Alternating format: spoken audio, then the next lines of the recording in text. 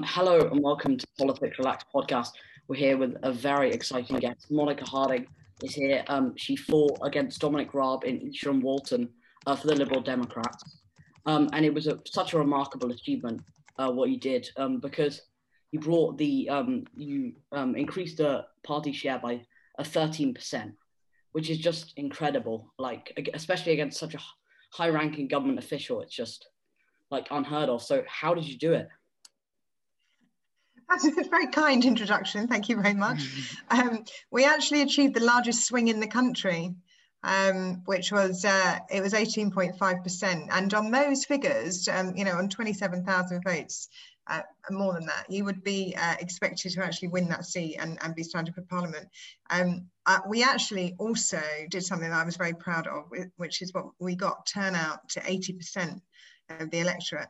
So that was always my mission from the very beginning. Was I wanted the local MP to become accountable to the electorate, and I think we achieved that by turning what was one of the safest Conservative seats in the country into what is now a marginal seat. So it was great, and all credit to everybody who fought in that campaign. So I was the figurehead, but there were a huge amount of activists out and about on the doorsteps. We had about 1,000 volunteers altogether. How did we do it? We created a moderate coalition, that's what I would say, and we tapped into the public mood. So I felt, and this is a story I told again and again on the election trail, was I got into politics just a year before the general election because I was sick of shouting at the TV and I wanted to do something about it. And what I found is that tapped a chord with many of the constituents in Esher and Walton who didn't feel that their MP Dominic Raab represented them or their interests. And a lot of that hung on to the Brexit vote, the referendum, as this was a Remain constituency, and of course Raab was quite a hardline Brexiteer. So it was tapping into a moment. It was fantastic organisation. We had a fantastic, campaign full of energy. And we used social media for the first time, which the Liberal Democrats in the past have not used so much. And it was a great positive campaign. So yeah, really proud of what we did. And obviously, Esher and Walton as a constituency, 58% of the constituency voted for Remain. And that was clearly a big part of why you managed to achieve such a remarkable feat. But if you had got all of Labour's votes in our constituency, you'd have beaten Dominic Raab by 95 votes. So you would be the MP now. Do you think that if the Liberal Democrats had not entered a coalition with the Conservatives back in 2010, do you think that you would have got more of those votes and perhaps be in Westminster now? Well, I mean, that's a great question, actually, and not one that I had ever considered, actually, on the campaign trail. Look, I don't think that would have made any difference, because I think every party has a core tribal vote. And the fact that we managed to get that Labour vote down to 2,000 from what was 13,000, just 2 years before that, is a pretty incredible achievement. I would say, I mean, you mentioned Brexit. Of course, it was a massive part of the campaign. But what I said at the beginning was that we created a moderate coalition. So what Dominic Raab represented was a very right-wing part of the Conservative Party, and what the Conservative Party are now are not the One Nation Conservatives that we have been used to over decades. It's a very new party, and that was shown by Ian Taylor, who was the previous MP for Esher and Walton, who came out and endorsed me against Dominic Raab. Now, I think the reaction against Dominic Raab was because he was so extreme of that end. So many Labour voters wanted to stop him. And because we were the most viable opposition to Dominic Raab, we managed to get their votes. So it was a point, and again, it was something I was very proud of, where people put their kind of usual tribal, instincts aside and went for the moderate candidate most likely to win. I would also say that I don't think the political tribes that we're used to in this country actually reflect the electorate.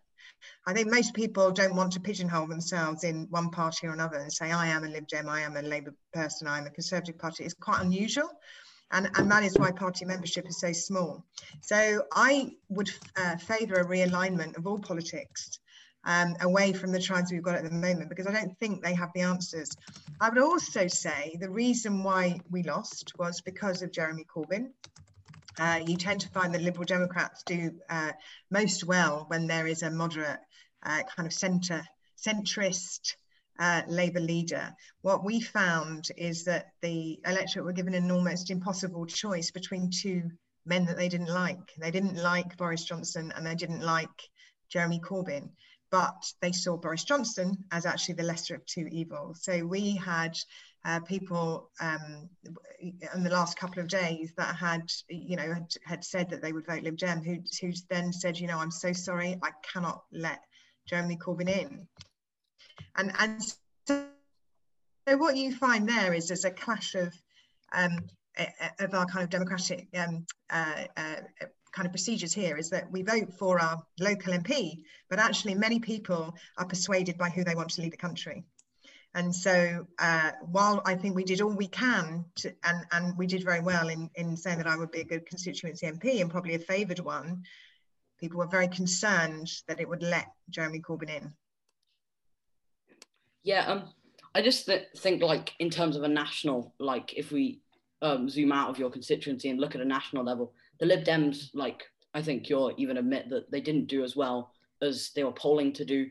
Do you not think that, what do you think went wrong? Because you had Jeremy Corbyn, who a lot of people thought was too left-wing, and Boris Johnson, who thought was too right-wing. So surely that creates a great opportunity for the Lib Dems alongside Brexit, when you have 49% of the electorate. What went wrong, do you think?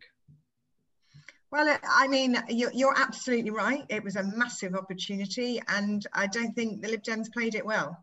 I think our local campaign here in the constituency was fantastic, but I think nationally they chose their kind of positioning early on, and they didn't pivot when it was clear that things weren't working.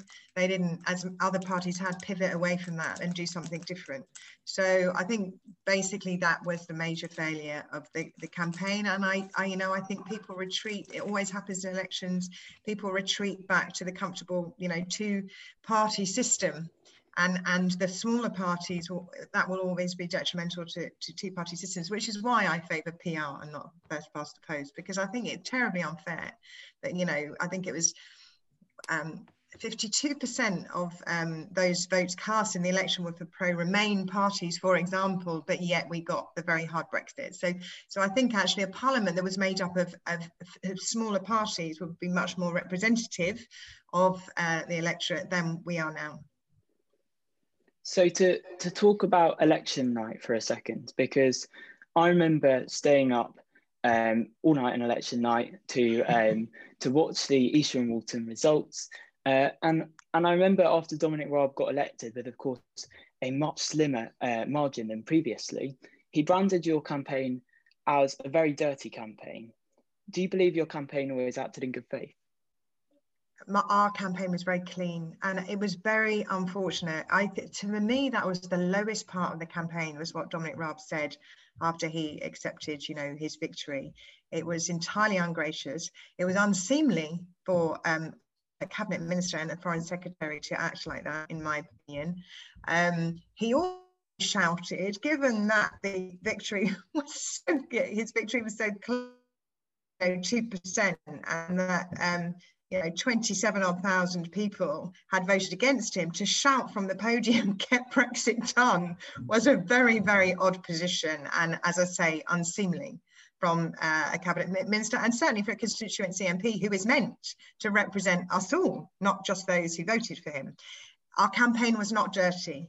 There was a campaign in the constituency that was dirty. It had nothing to do with us. It was obviously against Dominic Raab and trying to get him out. But unfortunately, there were rumours put around by the Conservative side that was all our doing. It had nothing to do with us at all. I would urge you, if you think our campaign was dirty, to show me anything that the Liberal Democrats have put out on social media, in what I said, on public platforms, or in any hustings that was, as he called it, dirty or below the belt. It was not true. and unfortunate. Yeah, but one thing that I've picked up on is your campaign was accused of using misleading data in election leaflets and social media posts. Surrey Live reported that you used national projection data from the website Flammable, not a member of the British Polling Council, and the company have said that your use of their projections had been misinterpreted and mislabeled for political advantage. Do you want to give me the date? What would be your response to that? Okay, first of all, have you got the date of that? That's me quoting from a Surrey Live Live. Have you got the date of it? I want to know from you what date you've got on that. I can find out the date for you. I can tell you the date. It was August 2019. It wasn't in the general election campaign. And I can tell you exactly what that was. I retweeted a Flammable poll which suggested that the interpretation of real data was that we would win in East and Walton. Flammable then replied and said, this is, as you said, rightly, that it's not, an exact prediction. It is a prediction, it's not exact data. And you might want to look at the tweet. I then apologized and said, you are right. That is not actual data, that is a prediction. That was in August. And I can guarantee there is nothing else. Good, okay. Well, I just wanted your response on that, because obviously it was a reported article that did gain traction. So I think it's important that you get to have your say on that article, even if it was from a date prior to the general election campaign started. So I just wanted to say, I mean, I think it's great that you have the choice to do that. It's great that you did, and fantastic, because it's true kind of journalism to actually do that. But as I said, that was from August. I apologized immediately that night that went out, and I urge you to find any other evidence of the so-called dirty campaign. Well, yeah, and I think that's important, because I remember watching you in your party conference speech in 2019. You stood up, and you said one of your main goals was to restore honesty and faith in politicians. So I actually think it's a good thing that you apologised for that, because clearly the company that produced those polling results believed that you were misusing it. And if it was not your intention, I do think it's a really important thing that politicians do start to have the ability to apologise a bit more. So yeah, I think that's a good thing. Thank you. I just want to ask, like we ask all our guests this, if you could implement one piece of policy or piece of legislation, what would it be? That's a really good one. I mean, I would like to see proportional representation. As I said before, I think it's a really important thing for our democracy going forward. I think, as I said, the tribes don't work anymore.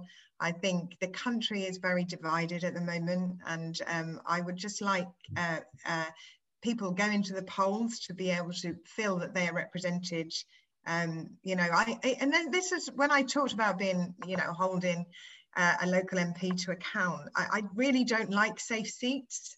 I just don't think they serve the electorate very well at all. And again, it doesn't matter what side you're on, actually, even if you're on the incumbent side, to have them accountable and answerable to the electorate is a very good thing. And as I said, I think we achieved that. But one of the things that I was most proud of was that people said to me, at last, I feel that my voice has been heard. You may not have won, but people know that there is very strong opposition to, government policies in this constituency. And I think it's really important for all of us is that we feel that our voices are heard at the ballot box. Yeah, that is a quite important thing. Like, I agree with the safe seats thing. I think it's always good to have like a feisty, I guess you could say, election night. But something that's just come up this week, actually. Obviously, I believe that you're a vice chair at a local primary school. That's right. So this might be close to you. Tuition fees frozen at 9,250 for the year, and they said they wanted more funding on courses that are of importance to the nation, like such as STEM subjects. But it would also mean cuts to certain subjects such as media studies. So while trying to balance an affordable tuition fee and keeping certain areas funded well, how have you approached this differently, let's say? A very good. That's a very good question. You're talking about specifically university courses, yeah, and that there should be more funding for STEM courses rather than things like media studies. Yeah, I mean, I think that my feeling on tuition fees is that there needs to be some kind of cross-party, as on adult social care, there needs to be some cross-party consensus on how we go forward on this. Clearly, you know, I wasn't a fan of tuition fees when they were introduced. I certainly didn't support the coalition stance on tuition fees. Having said that, now I think we're in a position where universities can't keep, you know, their profile and their brilliance, actually, Bridget, without some kind of support, you know, from student fees. So, but I would like to see some kind of cross-party commission that looks at this, with putting politics aside. You know, it's the same thing as the adult social care problem we've had. It's just been pushed into the long grass because some of these subjects are so political and so hard to solve. You end up doing nothing about them at all. So my proposal would be to go forward, you know, with all parties talking about each other and come to some kind of sensible solution on how we fund our universities going forward. Yeah, I mean, clearly tuition fees and education is one of the issues that Liberal Democrat voters and supporters care the most about. And another one of those is climate change. Now, do you believe that in your manifesto of 2019, your pledges on climate change went far enough? Because I know some environmentalists who think that a 2045 zero emission target would not be perhaps good enough, such as Felix. And do you believe that therefore you could have been more ambitious and that you would have won more young people over by being a bit more ambitious with those climate targets?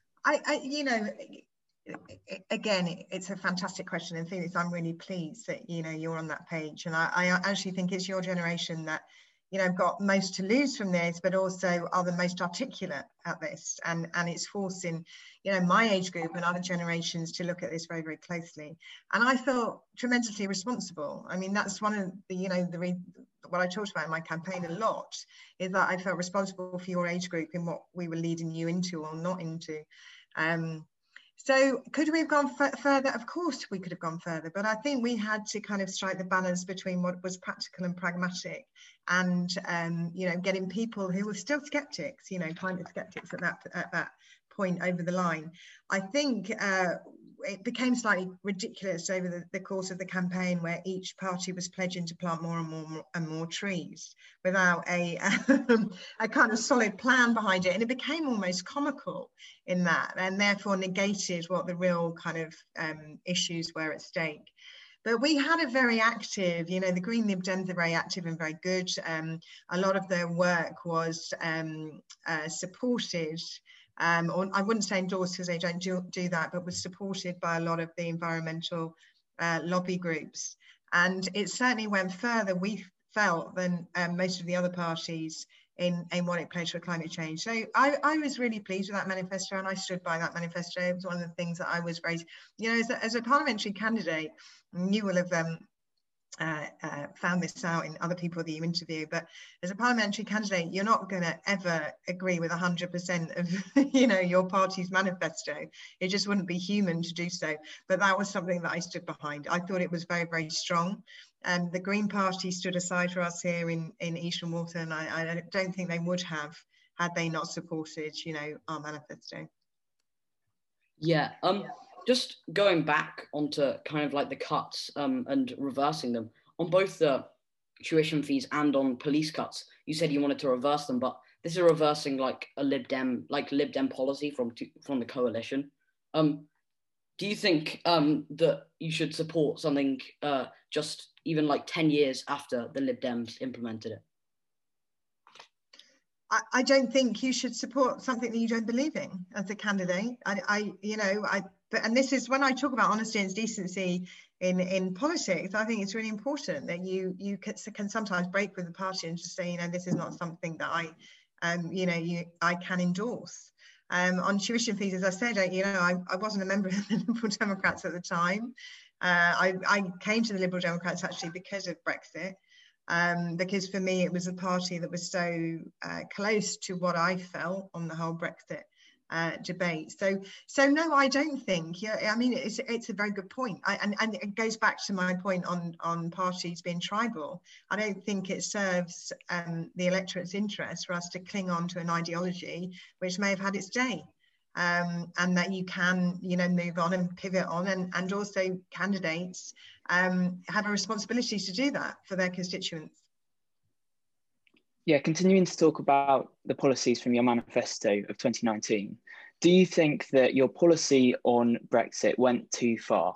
Because obviously the original Jo Swinson policy was that she wanted a second referendum. And to most people, that seems a much more sensible idea than stopping Brexit and revoking Article 50 altogether. Do you believe that you and candidates across this country lost votes because of that policy change? Yeah, I mean, there was the short answer is yes, I do think we lost votes because of that. The caveat to that is that actually the policy was, should we be elected as a majority, then we would revoke Brexit, because that would be a democratic mandate from the electorate. And that was the bit that got missed in a lot of the reporting. It became, you are the party that will revoke Brexit, without that caveat that it would only be if we formed a majority government. And of course, the chances of us doing that at any point during the election campaign were very, very slim. So it became a bit of a red herring, but there is no doubt that the way it was reported did lose us votes. And actually, in my opinion, it was a clumsy policy, because if you're explaining it, you've lost it. I mean, there's that famous kind of phrase, isn't it? If you've got to explain something, then you've lost it.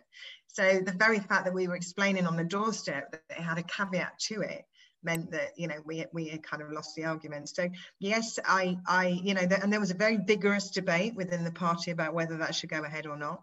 My preference was always for a second referendum. Yeah, I mean, just kind of like following up on that, if you had got in with Labour and you formed maybe a coalition of sorts to stop Brexit, would you have carried on with the stop Brexit message, or would you have gone for a second referendum instead?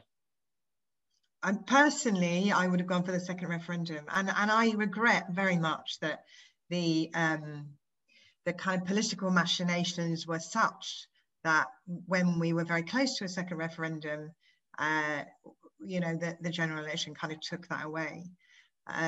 So yes, I would have favoured a second referendum. But my position on Brexit was very, very clear. I didn't want it from a personal point of view for a whole myriad of reasons. But it was, the country voted for Brexit. What wasn't clear was the form of Brexit it wanted, whether that was a close relationship, a very close relationship with the European Union, or something that we've got now, which is a complete divorce and a very, very hard Brexit. And that was the bit, I think, that was clumsy in the whole referendum and was never made clear to the public, and therefore it needed it needed to be revisited. And so that was my thinking on the whole Brexit campaign. But yes, as I would have pushed for a second referendum. Just going back to my point earlier that I made about schools, like I did say, you are a vice chair at a school, and at the time of recording, Boris Johnson did announce a school return on the 8th of March at least. And so this must be an issue like that's somewhat close to your heart as well. You also have children that are probably affected by this. So do you agree or disagree with his decision? And do you think it's an achievable target to get students back to school then? I mean, it is a really very, very difficult time for anybody that has children, but certainly more importantly for kids that are not at school at the moment, because it's so hard. And I think obviously the lack of education is the biggest factor. But having said that, I think what's become clear about schools during the pandemic is that they are also so important for children and young people to meet each other and socialize. And so your emotional growth is so important, by being at school. And also, parents can't work if their children aren't at school, so we need to keep the economy going. So I think one of the positives that will come out of this pandemic, I think, is that teachers' place in society will be elevated as a result, because we will understand what an important job they do for the whole community and what they give children. My regret is that we've got to this situation.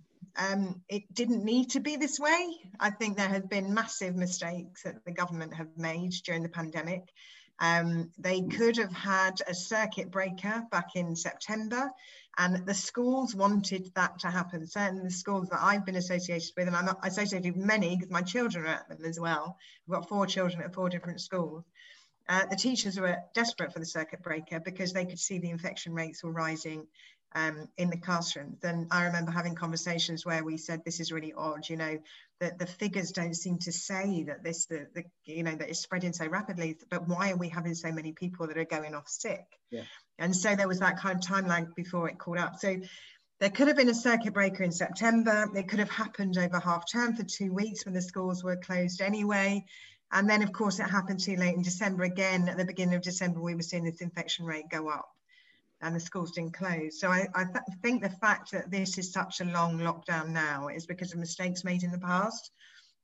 One thing that I think is unforgivable of the government is that the teachers, and I know this at secondary schools and primary schools, spent pretty much the whole of their Christmas break preparing for test and trace, which was meant to happen. That, you know, the testing was announced the first day of the Christmas holidays. So the teachers spent the entire 2 weeks preparing for this. Governors and teachers spent the whole of the 2 weeks working out how they could keep children safe in school with the infection rates so high. We were all prepared to open schools again, and then some schools in Surrey opened for 1 day and then closed. There was no need for that. It was known how virulent this virus was going to be.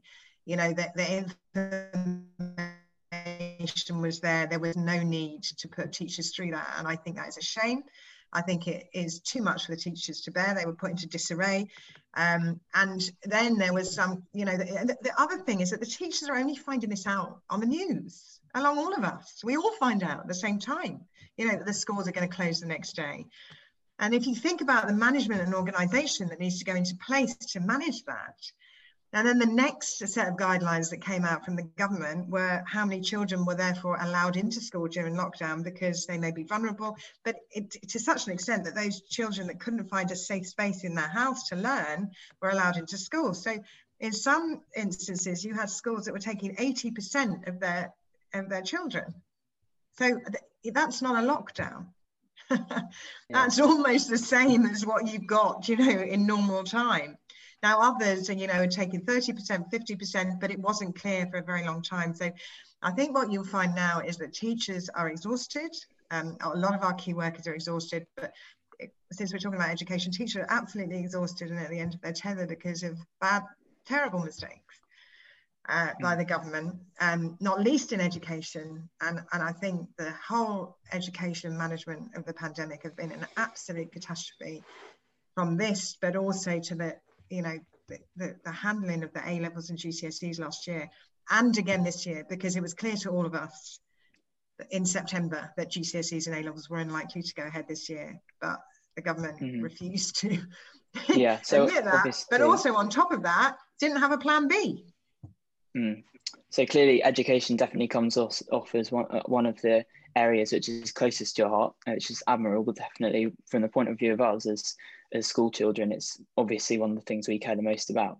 Now, obviously on the campaign trail, we've just got a couple more questions for you.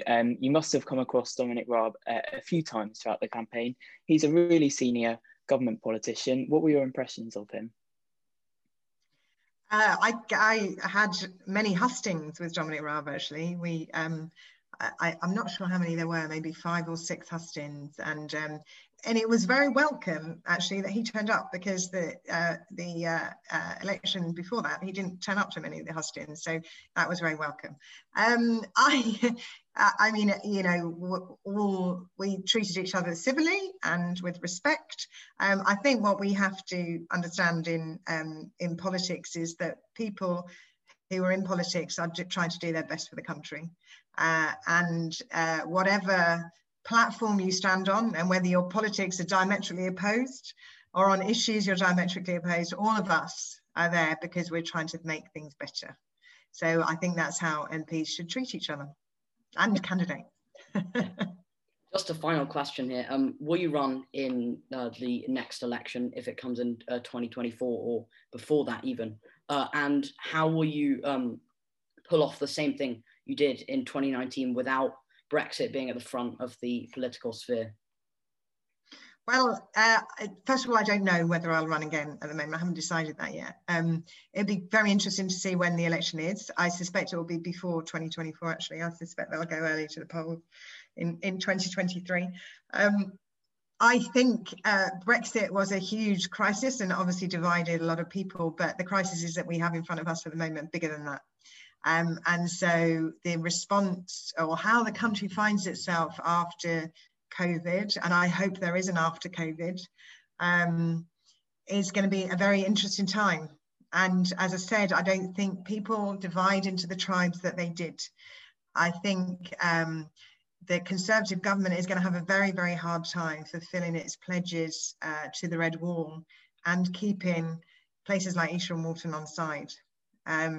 There is a big problem about money coming up, because I don't quite know how you're going to fulfill those pledges without rising taxes, and they're always very unpopular. And of course, you've got the climate emergency. Brexit still has to play out, and clearly the kind of argument is over, but there is still a lot of pain to come from Brexit. So there are all kinds of issues, and I think it would be a fool for any of us to predict how this is going to play out politically and which parties are going to be in ascendance, you know, in the next 3 or 4 years. So we'll have to see what the time brings us. But what I would say is that it's very important that we all remain involved and kind of democratically involved. It is great to see you guys doing what you're doing at the moment. One of the joys for me of the election was getting so many young people involved in my campaign. And I think your voice is so important, because you will be inheriting, you know, the effects of climate change, the effects of our relationship with Europe and the rest of the world, and how that pans out. And of course, a massive debt after COVID. So, you know, how the money we have is spent and how we raise it are going to be issues that you guys are going to be grappling with as well. So I just think it's really important that we all remain involved and on that page and informed, actually. Yeah, such a huge thank you for giving up your time today. Yeah, thank you to Tommy and Cameron as well for helping to interview. And in 2 weeks' time, we'll be interviewing your colleague, Sarah Olney. So make sure you look out for that and subscribe. But just again, thank you very much, and thank you for listening.